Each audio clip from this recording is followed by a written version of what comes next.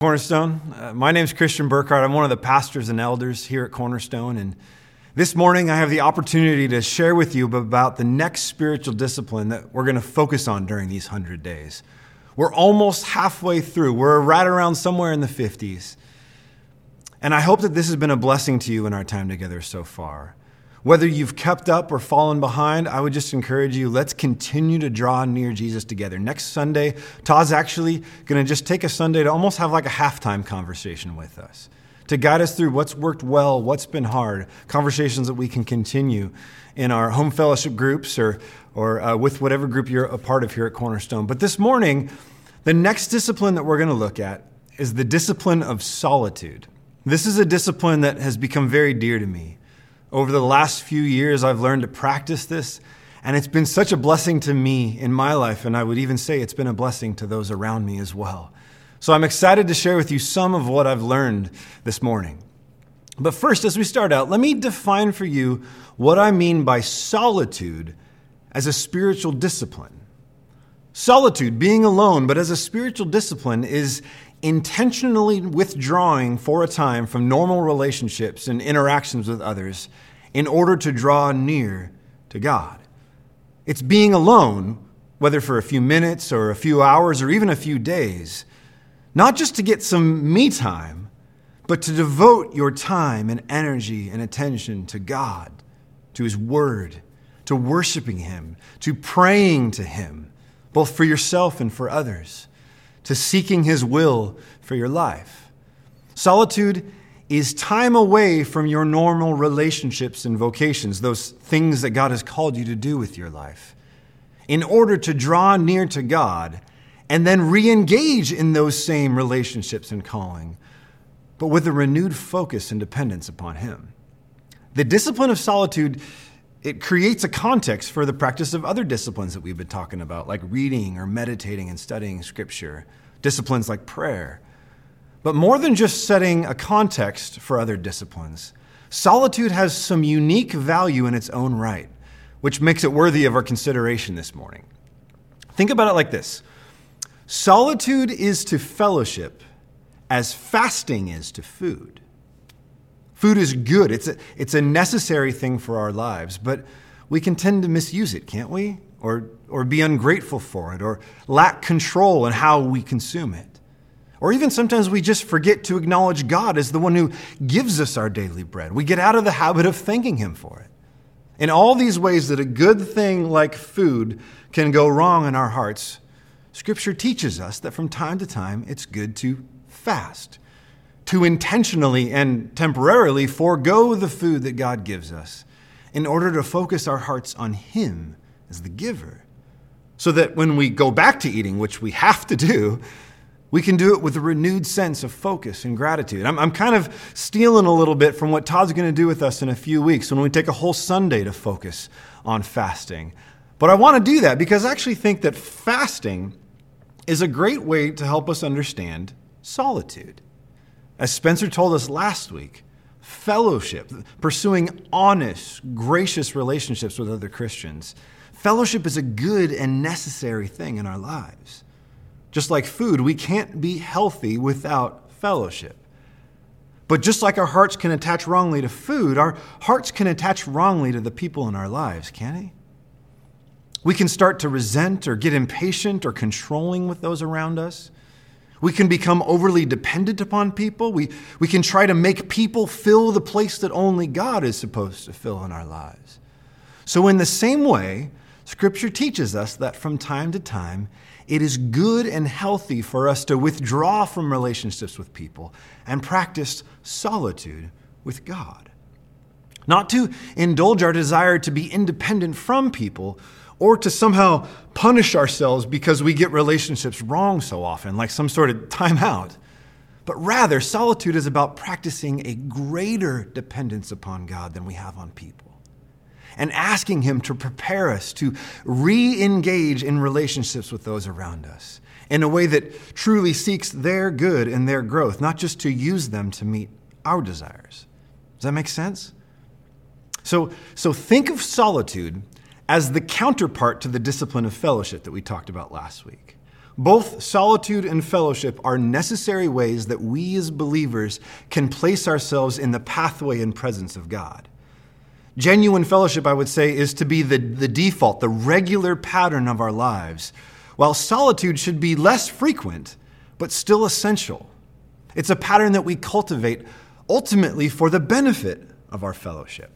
Listen to the way that Dietrich Bonhoeffer, the great pastor theologian from Germany during World War II, listen to the way that he describes the relationship between fellowship and solitude, and even the danger that comes when either one of these disciplines is neglected. Listen to what he says. Only in fellowship do we learn to be rightly alone, and only in aloneness do we learn to live rightly in the fellowship. Each by itself has profound pitfalls and perils. One who wants fellowship without solitude plunges into the void of words and feelings, and the one who seeks solitude without fellowship perishes in the abyss of vanity, self-infatuation, and despair. Let him who cannot be alone beware of community. Let him who is not in community beware of being alone. Do you get his point? Whether you're an extrovert who naturally gravitates toward people, or maybe more of an introvert who naturally gravitates toward time alone, both fellowship and solitude are essential disciplines for all of us to practice in our pursuit of Christ-likeness. Because we see both of these disciplines at work in the life of Jesus Christ himself. During the rest of our time this morning, I want to look at what the discipline of solitude looked like in the life of Jesus and what we can learn from his example. And then toward the end, I want to give some practical suggestions to how to begin or maybe sharpen your practice of solitude as a counterpart to the discipline of fellowship. If you have a Bible, go ahead and open up to Mark chapter 1. And as you turn there, I just want to make a couple things clear. Truly, when we look at the big picture of the life of Jesus, Jesus came to us for the purpose of fellowship. He came to us to call us into a relationship with him and with the Father, with the Spirit. Truly, Jesus came also to gather us into fellowship with one another, to reconcile us to God and to one another so that we might be one family in him. Yet it's remarkable how often in the Gospels we read of Jesus, this same one who came to draw people near to him, purposely withdrawing from people in order to be alone with his Father, and particularly right before pivotal moments in his ministry. In Matthew 4, we read of how the Holy Spirit led Jesus out into the wilderness for 40 days of solitude and fasting in preparation both for his temptation by Satan and the beginning of his public ministry. Then here in Mark chapter 1, look at verse 35. We find Jesus right at the outset of his ministry.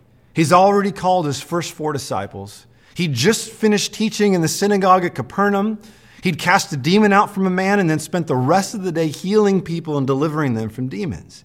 And after all that, look at verse 35. It says, "And rising very early in the morning the next day, while it was still dark, he departed and went out to a solitary place, a place away from people and noise and commotion, a place for solitude. And there," it says, "he prayed." Eventually, Peter came and found him, and he says, "Lord, everybody's looking for you." But then look what Jesus says in verse 38. He says, "Let us go on to the next towns, that I may preach there also. For that is why I came out." Somehow, Jesus' time of solitude and prayer confirmed for him that it wasn't best to give the crowds of Capernaum more of his time and energy right then, but rather it was actually time to go elsewhere. You see, that's one thing that the discipline of solitude can do for us. It can help us to discern between what God wants for us, what we want to do, and what other people might want us to do. Those 3 things are not always the same thing. Sometimes, by intentionally withdrawing for a time from people, we gain greater clarity on where and with whom we need to refocus our energy afterward. Now, if you will, look over into Luke chapter 6. We're going to look at Luke 6, verses 12 and 13. In this passage, we read that Jesus went out on a mountaintop to pray, and he continued in prayer all night before God. Then, in the morning, he calls the disciples together, and he picks 12 of them, and he designates them to be his apostles, the ones in whom he would invest his time most intentionally, the ones he would pull the closest to him, because later on he would send them out to continue his mission. Think about this. Even Jesus had limitations on the number of close relationships he could manage at one time. Isn't that a comforting thought? If you're like me, and you often struggle to maintain a bunch of relationships at once, I find it really comforting to know that our Savior also had limitations, that he had to be selective with his time and attention. But here's the thing that's challenging. As Jesus selected who he would invest his time in, he didn't just pick his favorites. He didn't just pick the people that were easy for him to spend time with, the people he just clicked with. I mean, John 6 tells us that Jesus knew from the beginning that Judas would betray him, and yet still he called Judas to be an apostle, and he invested 3+ years of his life into him. I wonder how much time Jesus spent that night talking with his Father about each one of the guys, their strengths, their weaknesses, the ways that the Spirit would use them in the future to build the church, even the pain that would come from Judas's betrayal. Whatever that night was like, we see that Jesus bathed the decision of whom he would designate as apostles in prayer during an extended time of solitude with God. But we also see, not only did Jesus practice solitude, he also called his apostles, his disciples, to practice solitude with him. Look in Mark chapter 6. In Mark chapter 6, verse 30, we read of the disciples coming back from, I guess what you could say, the first short-term mission trip that Jesus sent them out on. He sent them to some of the surrounding villages to preach and teach and cast out demons and announce the good news that God's kingdom had come in him. And when they come back to him, in verse 31, Jesus says to them, he says, "Come away by yourselves to a desolate place and rest a while." But here's the thing. As they're taking the boat across the Sea of Galilee to get alone with Jesus, the crowds spot Jesus and the disciples from the shore, and so they follow along. And by the time that Jesus and the disciples reach the other side and get off the boat, there is a massive group of people waiting for Jesus. And what I find amazing in this passage is we read of Jesus having compassion on the people because he saw them like sheep without a shepherd. And so what he does is he changes his plans. Instead of getting that alone time with the apostles, he spent the day instead teaching the crowds. And then as it gets late, he grabs one kid's lunch and he miraculously uses it to feed all of them. This is when the feeding of the 5,000 happens. And after everybody's had their fill and the extras all been gathered together, he dismisses the crowds. He even sends the disciples away. And then he spends that night alone on a hilltop in prayer. You see, just like Jesus, sometimes in our pursuit of solitude, we need to have an appropriate interruptibility. To not completely close ourselves to the needs of those around us, but if possible, to try to address those needs, even if it means changing our plans and then seeking solitude a little bit later. But here's the question in my mind. How did Jesus know? How did he have clarity on when it was best to be interrupted to serve people, like here in Mark 6, and then when to stick to his plan, even if it meant disappointing people, like we saw back in Mark chapter 1? In one instance, he says, forget my plans, I'm going to care for the people. In the other instance, he says, I know they want me right now, but it's actually time to do something different. I mean, I guess you could say perhaps Jesus is God, so maybe he just always knew what the right thing was to do in each moment. But I look at Jesus' example, and I see this regular discipline of getting alone with his Father to pray, to align his will and his desires with his Father's. And then I see the way that he models this for his disciples too, so that they would learn how to walk by the Spirit in both planned and unplanned ways. And here's what I see. The ability to discern between divine appointments and distractions, between the unplanned activities and opportunities that God purposely puts in our paths to redirect us from what we'd planned to do. And then distractions, those things that just are an obstacle in the way of what he's called us to do. The ability, the sensitivity to discern between those two is cultivated in part through the practice, the discipline of solitude. Finally, look in Matthew chapter 26. This is the amazing story of Jesus on the night before his crucifixion, gathering with his disciples for a time of prayer. Judas has already left to go get the guards to come and arrest Jesus. And Jesus takes the disciples with him into the Garden of Gethsemane, which, as he says, is a place that they would go frequently. And he says to the guys in verse 36, he says, "Sit here while I go over there and pray." And then he takes with him Peter and James and John, the kind of inner circle of the apostles. And he goes a little way away from the others with those three guys. And then he says to them in verse 38, "My soul is very sorrowful, even to death. Remain here and watch with me." And then Jesus goes a little bit farther off just by himself. And this is where he then falls on his face before God, and he pours out his heart to his Father. And 3 times he says, "Can this cup of suffering be taken away from me? Is there another way?" And 3 times he says, "Not my will, but yours be done." He repeatedly submits his will. He submits himself to his Father's will. And then he comes back, and he finds that the disciples that he asked to watch and pray with him, they couldn't do it because they kept falling asleep. Oftentimes in this passage, we focus on what the disciples didn't do, that they didn't stay awake, that they didn't pray with Jesus. But what I want to do right here, I want you to focus on what Jesus does here. Do you see what he does? He's seeking solitude, time alone with his Father to cry out to him. Yet he also seeks fellowship. He enlists his disciples to pray with him, even though not with him. It's as though he's saying, I need to go off to pray by myself because I'm about to head into the last and hardest phase of what my Father has called me to do. I'm about to head to the cross. I'm about to bear the sin of the world, and the thought of it is just about to crush me. And so I need 2 things at the same time. I need to be alone with my Father, but I also need you with me.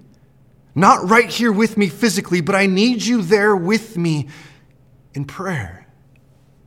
This beautiful moment you see where both sides of the coin are used at the same time, fellowship and solitude working together.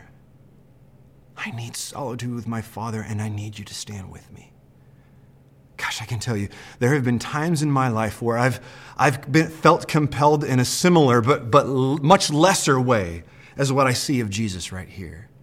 Times when I've known I need to go be alone with God for a while, but I reach out to those closest to me, to my wife, to my kids, to close friends, and I say, could you stand with me in prayer while I'm gone? Because I'm going away so that I can seek God's strength and wisdom, ultimately so that I might love and serve you better.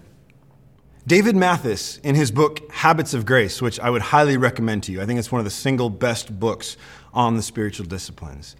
In his chapter on solitude, he says that the goal of solitude is not just that you come back rested and refreshed, but he says this. He says that you come back more ready to love and sacrifice. That in solitude, we want to find new clarity, resolve, and initiative, to return primed to redouble our efforts by faith in our callings in the home, among friends, at work, and in the body of Christ. Gosh, that's what I see of Jesus in this scene in the garden.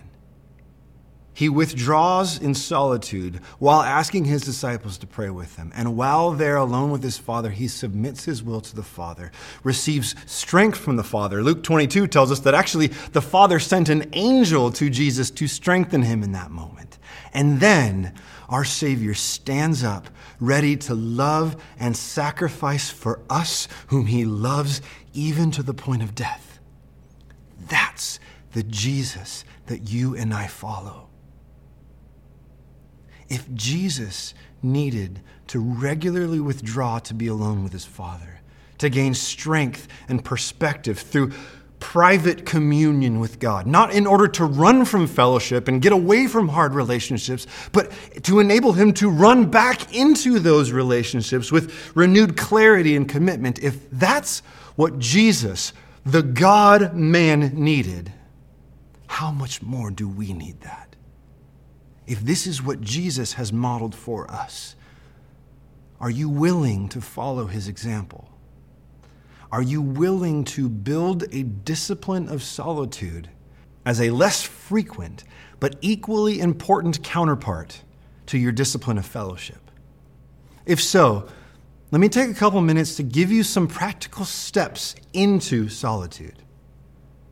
The first thing I would say is this: look for ways to utilize the alone time you may already have. Look for it. When do you tend to be alone during your day? Do you tend to get up before the other people in your household, or maybe stay up later than them?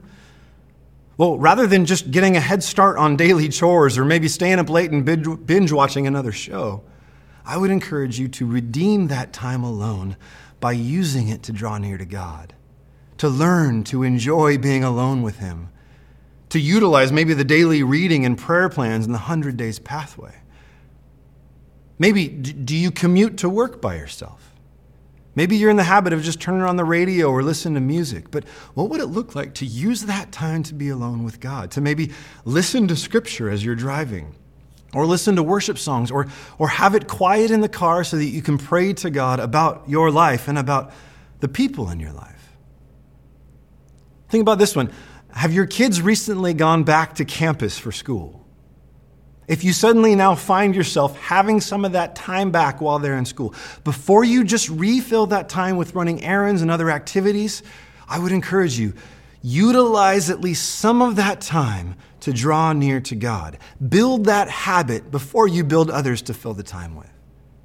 Maybe your kids are still at home. Maybe they're too young for school yet or something like that. And what I would say is this: you may need to, with your children in the home, help them learn the discipline of giving you some time alone too. Maybe try setting a timer. Set a timer, let your kids know how long it's going to be, and then patiently let them know that anything that they might want from you or may want to say to you, unless it's truly an emergency, needs to wait until the timer goes off. There'll probably be a learning curve. It may be hard for them to do it at first, but stick with it because you're modeling this important discipline for them. Not only that, you're helping your kids grapple with the important reality that Jesus ultimately has a greater claim on your life and your affections than they do. If you have young children, maybe you and your spouse, or maybe another friend with kids, maybe you can trade off taking the kids for 30 minutes or an hour in the morning or in the evening to give each other some time alone with God. Basically, what I'm saying is get creative. Explore, find, or create time to be alone, and then resist the temptation to fill those few alone moments that you might have with extra noise and activity. In fact, this week in the Journey Pathway, the daily reading plan, there won't be any extra Bible Project videos or even devotionals from people here at Cornerstone. Those have been so great, but we felt like in a week of focusing on solitude, the best way to serve you was to create some space even in that pathway for you to practice it. So that's the first thing. Look for alone time that you might already have and how to redeem it. Perhaps you're already redeeming some of those alone moments during the day. Maybe you got a running start on this discipline of solitude. And if so, I would encourage you, if that's you, push it a little bit. Try this. Carve some time in your schedule at some point between now and the end of this year to spend at least several hours or perhaps an entire day or even a couple of days alone, just you and God. I've done that a few times in my life, particularly during important or trying times in my life, and I can tell you they have been profoundly impactful.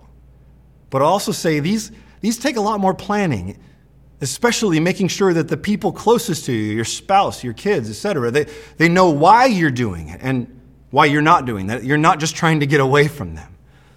The first time that I set up to do kind of a multi-day retreat alone was during my first sabbatical about 5 or 6 years ago. And to be honest, my wife kind of had a hard time understanding why I wanted to do it. She's like, why do you just want to go be by yourself?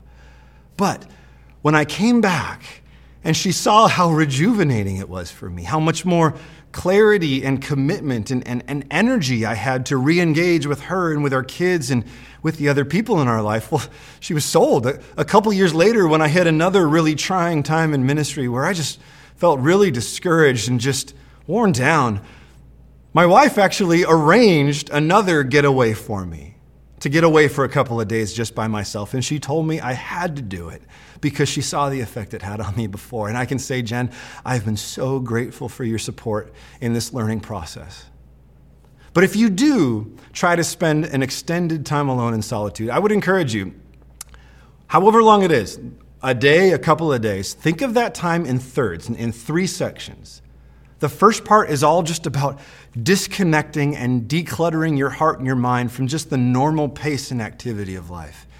In my experience, this first disconnecting part is one of the hardest parts about solitude, but it's so important.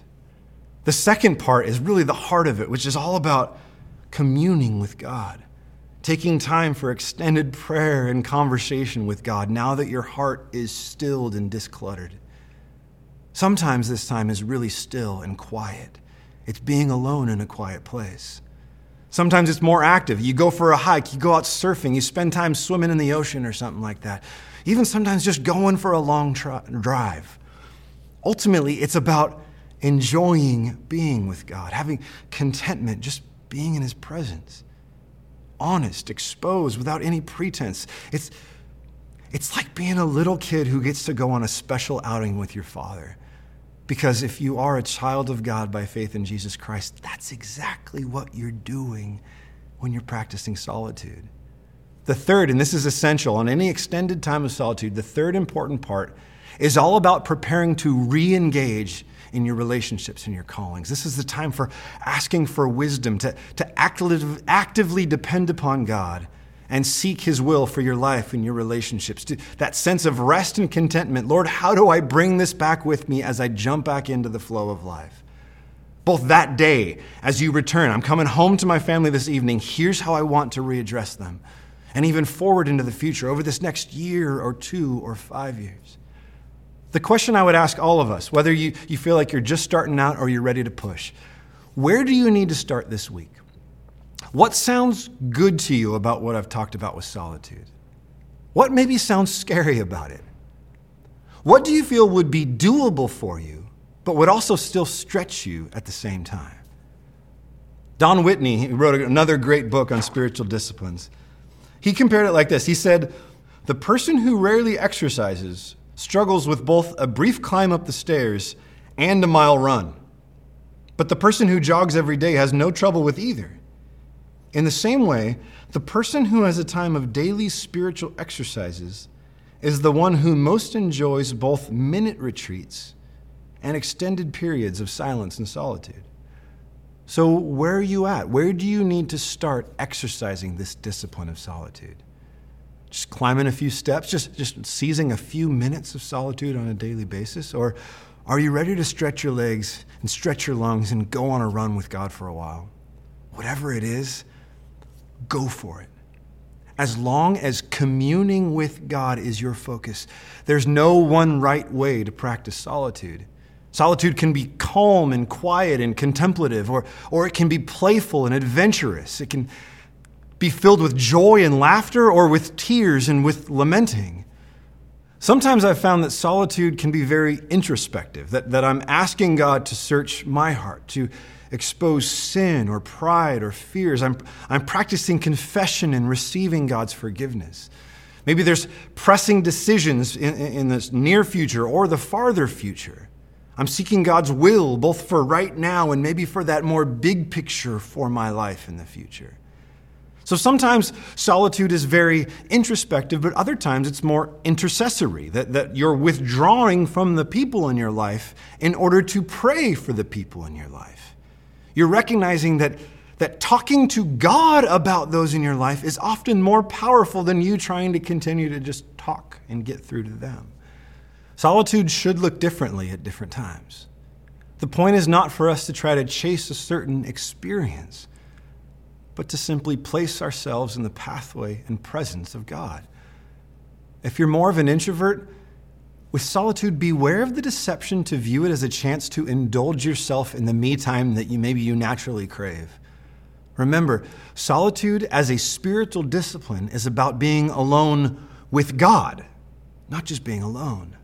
So I would say if you're more introverted, the question you need to wrestle with solitude is this: how does my time alone with God fuel my desire to love, serve, and sacrifice for others, to not just make it about me?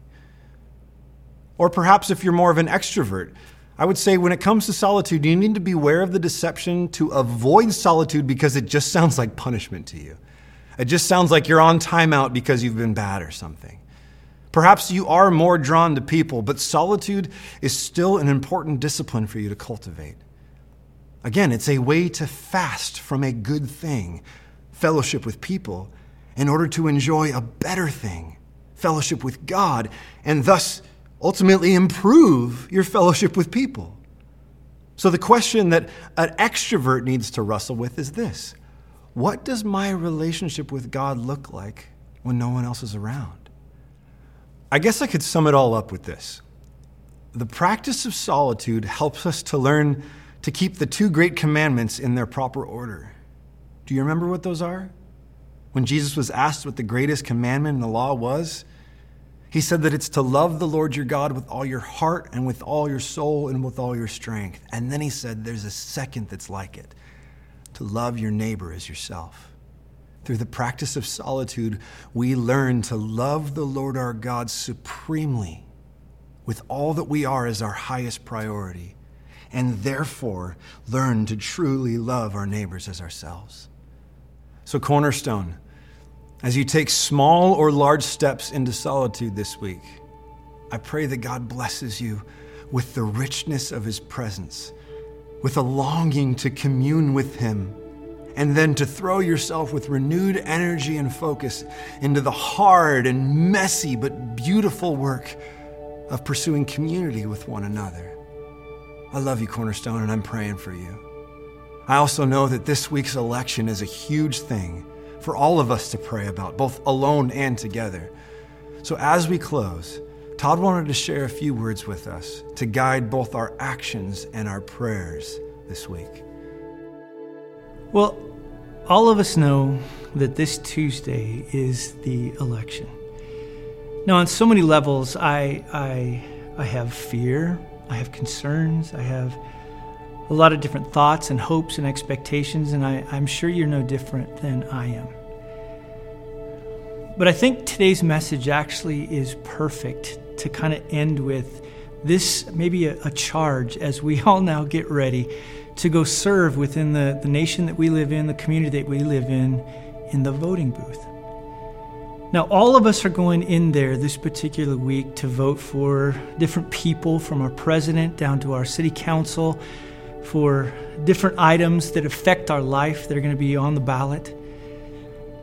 But don't forget, you do not go into that booth to represent an elephant. You don't go into that booth to represent a donkey. You go into that booth to represent the lion and the lamb. As you're in there, make sure you understand that vote is no longer your vote. That vote that when you came to know Jesus, that right now belongs to him. And so everything that we do is going to represent him. How we fill in those different little marks and tell the world, maybe in a secret way, but still what we believe about Jesus, it's happening that day. And then there's going to be an outcome. Now, for all of us to understand, it doesn't matter who's elected or what things pass or don't pass. Jesus Christ will still be sitting on his throne. He will still be reigning on high. And so as we now go into the coming weeks and maybe months, things could get crazy. They could seem out of control. But never forget this. We still stoop low and we wash feet. We wash the feet again of our friends and our family, but don't forget this. We also wash the feet of those that didn't vote like us. We don't, just because things didn't go our way, lose this high calling that Jesus was talking about. We stay in that mindset with that attitude. And I believe, regardless of what happens, if we have that attitude and mindset, we're going to represent Jesus Christ in such a way that people will see the birth, the life, the death, the resurrection, and the exaltation of Jesus. So don't look at this week with trepidation. Don't look at this week with fear. Look at this week as an opportunity. And may God bless you. May God bless our nation as we go and we represent King Jesus in how we vote. God bless you all. I'll be praying for you all. We'll be praying for our nation. And so let me just finish this way. Let me finish by praying before you start to talk about what it means to serve one another.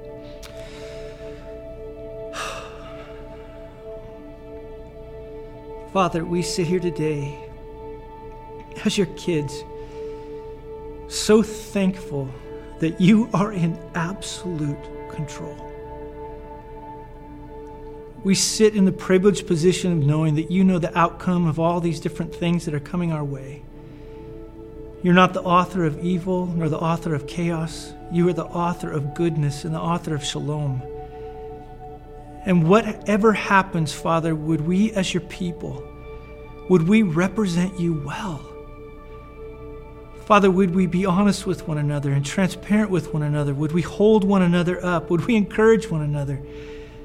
Father, as whoever might win or lose, may we not be sore losers or arrogant winners in any of these things, but instead would we just have that position of your Son of humility, knowing that who is in charge of our nation and the laws that govern us are subservient to the greatness of who you are.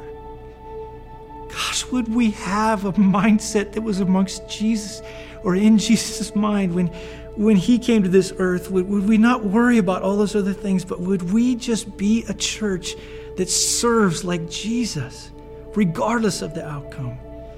And Father, then would people see our good deeds and would they glorify our Father who is in heaven?